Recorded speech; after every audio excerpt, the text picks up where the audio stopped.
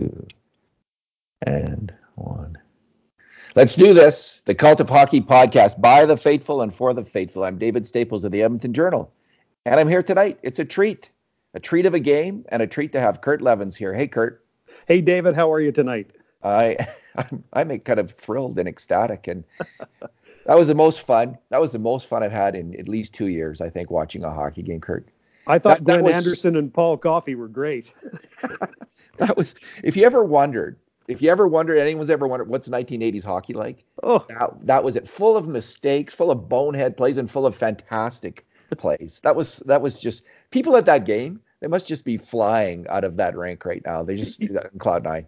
yeah. I mean, there'll be a 2-hour video session with Dave Tippett tomorrow because there were so many mistakes made. But that was fun, man. Like you, I just sat back in my seat and howled. It was a good time. Oh, I was howling especially on that 5-on-3 where Draisaitl got the puck out. Oh, I was just crowing when he did that. I love that. But there was just such a ton of moments, and it's hard to. I think we're going to be a little bit scattered tonight because there was so much to talk about in that game. But we're going to try to keep it a bit focused because we have the two good things, two bad things, and two numbers format. So, Kurt, let's start with your good thing.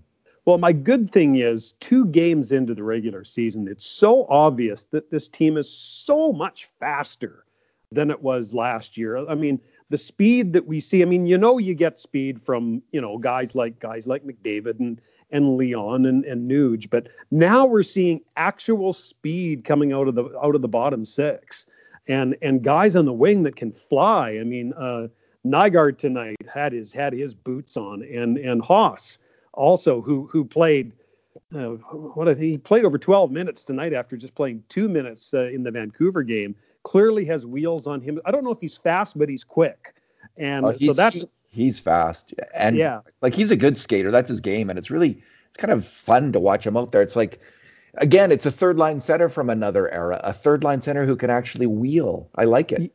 Yeah, after so many years of God bless him, of Boyd Gordon and Matt Hendricks and those guys in our bottom six, now we have guys who can actually skate. It's so refreshing after what we've been through, man. It's a real treat to watch.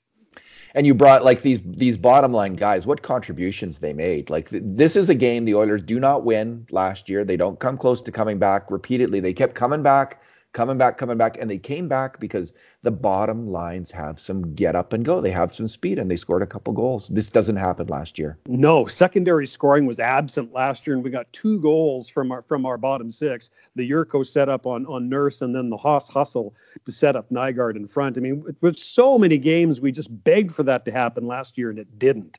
So yeah, I'm with you. That was huge. What a sweet play by Yurcho, eh? Like deking that guy and setting up. That was Roy's Nurse. still looking for his jock strap. That was some kind of high-level move, man. And Nurse, credit to him, he really picked his He spot, drained it. moved in and drained it. Absolutely. That was a Yeah. thing of beauty. Okay, so my good thing is it's kind of combined with a bad thing. Like, I mean, there was like a million face palms across oil country early in the game with Mike Smith's plays, and you might be getting into that later, so I'm not going to go on. But my good thing is his bounce back. After that, and right to the end, right into the final seconds of the game, he made a ton of really big saves. I mean, the Kings, I haven't counted it up yet, but they really significantly outchanced the Oilers as that game went along. And I guess it was a little bit more even in the third period. But as the second period went along, the Kings started to assert themselves, and they were opening night wanting to win one from. You knew McClellan. That's the kind of game McClellan was just desperate to win.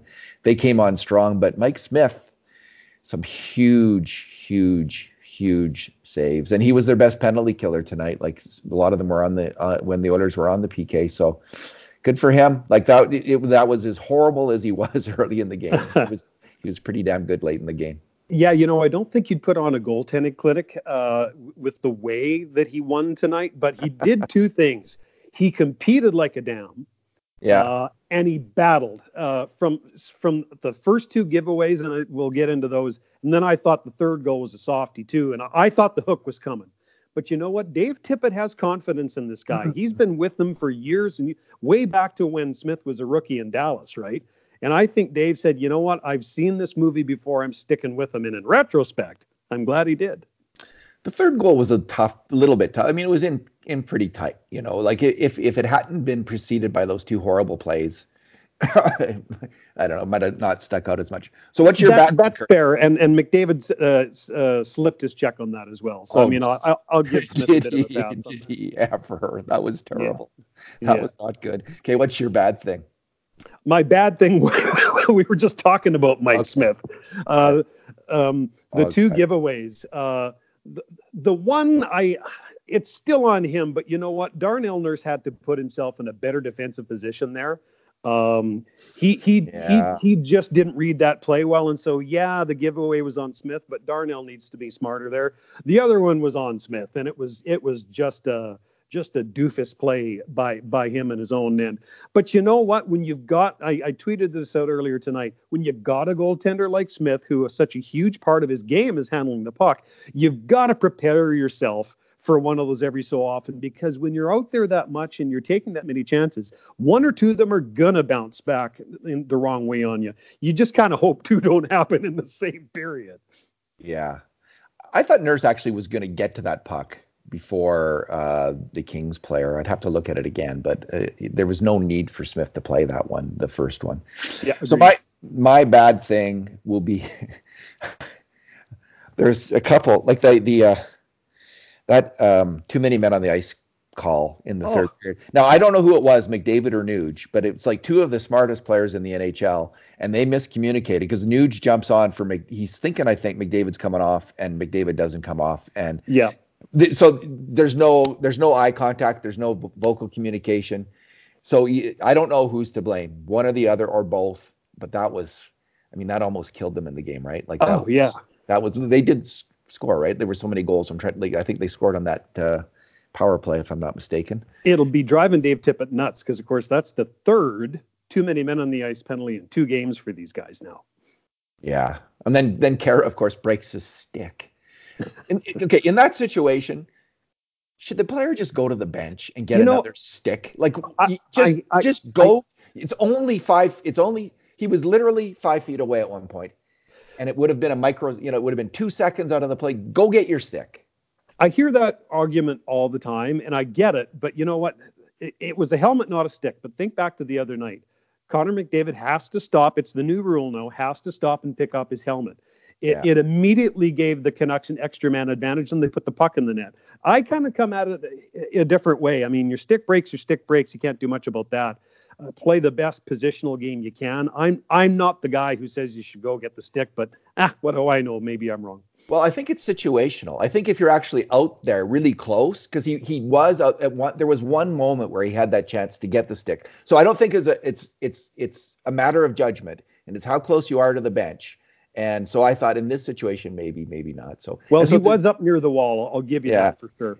the and then the other one, Draisaitl, he's breaking down. It's a 3-on-1 with no one in net. And I don't know if he's trying to set up James Neal for the goal, but he has I think Darnell he Nurse. was. He has Darnell Nurse. I can't read it. I don't want to read his mind, but he has Darnell Nurse steaming like wide open. He just had to flip it over there, and it's game over. But he passed. He made the wrong pass to Neal. Draisaitl is so smart that he must have been trying. He would have made the right pass because he almost always does. So, but it almost cost them the game Well, because because then Neal Neil gets tried to pass it back gets a penalty. and then takes a stupid tripping penalty in the offensive zone with the net empty. I mean, And the he's King got to be smarter than that. and the Kings get two bang bang chances right in the final seconds. Okay, Bruce. I almost said Bruce. Sorry, Kurt. That's okay. I've been called a lot worse. I'd take it as a compliment as well. Yeah. Okay. Uh, all right. What's your number? My number, 67. Anze Kopitar was a thorn in the Oilers' side all night long, particularly in the faceoff circle. This guy took more than a third of his team's draws on the night. Won 2/3 that he did take, including a bunch in the offensive zone, which gave the Kings more zone time than they should have had. I'll give Leon Draisaitl credit for because he was on the ice lining up with this guy most of the times. But man, Kopitar is good in the circle, and he just dominated the Oilers tonight. He was scary. Every time he was on the ice, he was scary. He was scary. Still a top 10 center in the NHL in my books. I know he had an off year, but boy, that guy can play. Yeah. How much did Joel Persson play? 1449. He was 1449 pretty iffy minutes, eh? Like I thought Yeah, Bear did Bear had a few iffy moments, but he acquitted himself pretty well. But Persson, I mean, it's his first game. He's coming off injury, so we'll see how he does the next game. yeah, I thought the speed was an issue for him early, but I thought he evened out a little bit as the game went on. Yeah. Okay, my number. I'm gonna just change my number up here on the fly because this is the significant number. 2-0. Kurt, the Oilers are 2. Yeah. That's no, it's kind of pathetic that we're so excited about that. It really is. But I am Well, truly I'll take excited it, about right? it's been so hard these last few years Yeah. and getting off to a good start.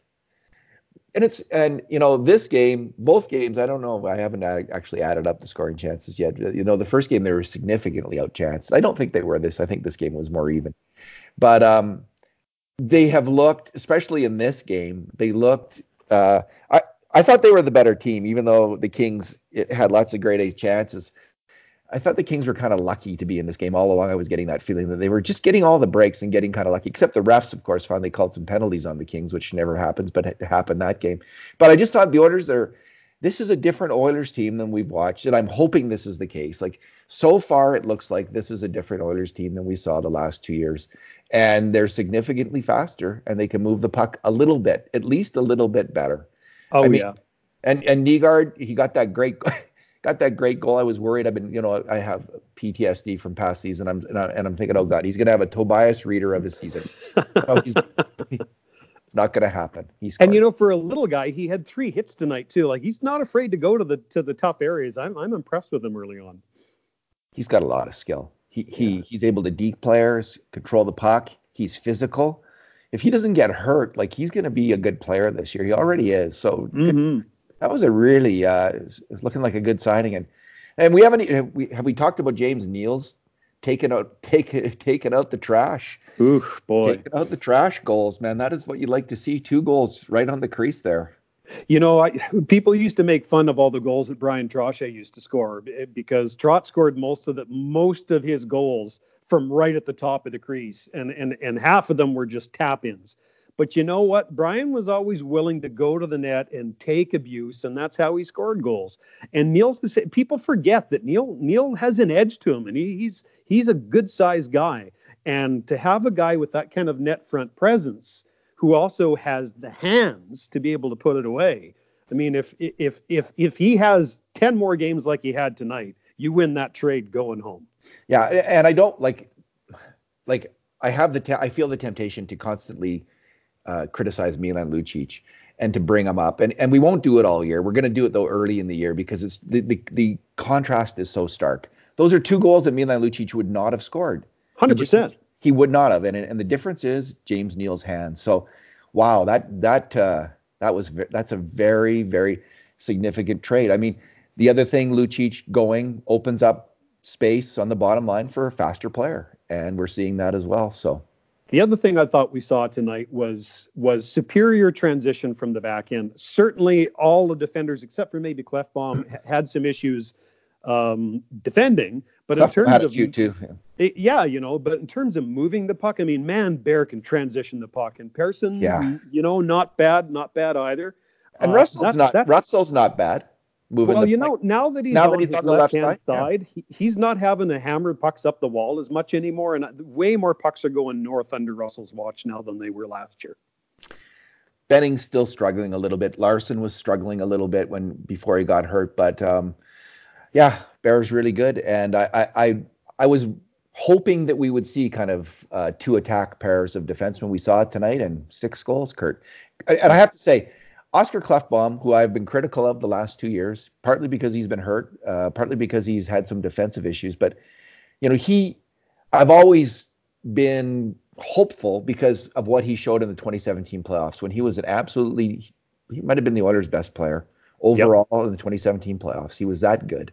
And so far early this year, he is just playing spectacular hockey. He's just really playing like the top D man, top puck moving demon that the Oilers need. So good for Oscar Klefbom. Yeah, he is clearly their best defenseman 2 games into Yeah, the season. yeah.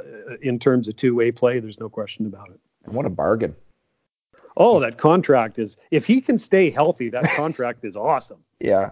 If he had been healthy the last 2 years, I think we would have seen this player the last 2 years, but it's just endless like injuries with the guy. So he deserves a healthy year. I hope he has a healthy year because he really, when he is at the top of his game, he is such a fine hockey player. So good for Oscar Klefbom.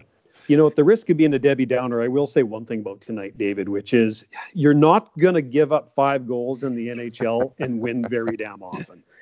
So Dave Tippett has a few clips to show some of his players before they head out on the road, Including McDavid. Like Yeah. we raised that before, but that was horrendous. Oh, and the Kobe Cave, where Cave Oh first God. he didn't get out of his own end, then he lost his man coming off the wall and walked in and scored. I think he only got one shift, and that was on the PK after that. And you know, Sheahan is apparently close to coming back. I mean, if I'm putting a lineup together, I don't know about you, David, but I Oh, keep us. Sheahan and Haas in, and Cave Definitely. sits. We'll see what Tippett does. It'll be an interesting call. It'll say a lot about the coach. But I mean, just let's have a look at the event summary tonight. So Cave, I think we're getting our answer, Kurt. 6:33 Cave and Haas, as you said, played 12 minutes. Yeah. So already, so it's really interesting because Tippett didn't have necessarily this reputation of being the coach who goes with speed and skill. It's what we're seeing, though. It's what we're seeing right now. So Well, good. It's the you new know what? NHL, and good for these guys When you adapting. go back to when Dave played junior, and I watched Dave play a lot of junior hockey games for Terry Simpson with the Prince Albert Raiders, that team was fast and skilled, and Dave is fast and skilled. He has that in his DNA. I think that Dave Tippett got the reputation for being a defensive coach because he was coaching a lot of crappy teams that didn't have much high end talent. Now that he's got some guys that can fly, and now that he has some top end talent, I think we'll see a slightly different Dave Tippett in terms of his coaching as well. Yeah, sweet. Top line was pretty good at other times. McDavid, Draisaitl, and Cassian, they were actually really dominant. And Leon Draisaitl. My number is, since we're rambling anyway, my previous number was going to be the 26 minutes that Draisaitl played. He's been he's been amazing. He's been Yeah. absolutely amazing the first 2 games of the year. He's been playing like an MVP. That's how strong he's been. He's Yeah. just such a dominant hockey player, and the player that we all saw in the 2017 playoffs, and we've seen snippets of since then, and but just driving the play. Good for Well, in him. the 1/3 period power play the Kings had, twice Draisaitl broke up plays in the defensive zone and cleared it, and was on the right side of the puck all night long. I mean, everybody knows how dominant he can be with the puck, especially with 97. But I see a recommitted Leon Draisaitl on defense this year. I don't think 26, 27 minutes a night is sustainable. That's why they need Riley Sheahan back from injury. But you're Yeah, right. His first 2 games in, there are not many holes you can poke in Leon Draisaitl's game. he's there. Phil Esposito, 1972. Except he moves a little faster than Phil did. For his time, Phil was okay. All right, Kurt, let's leave it there. Thanks for talking tonight. It's been great, David. Thanks a bunch. And in the meantime, and in between times, this has been another edition of the Cult of Hockey podcast.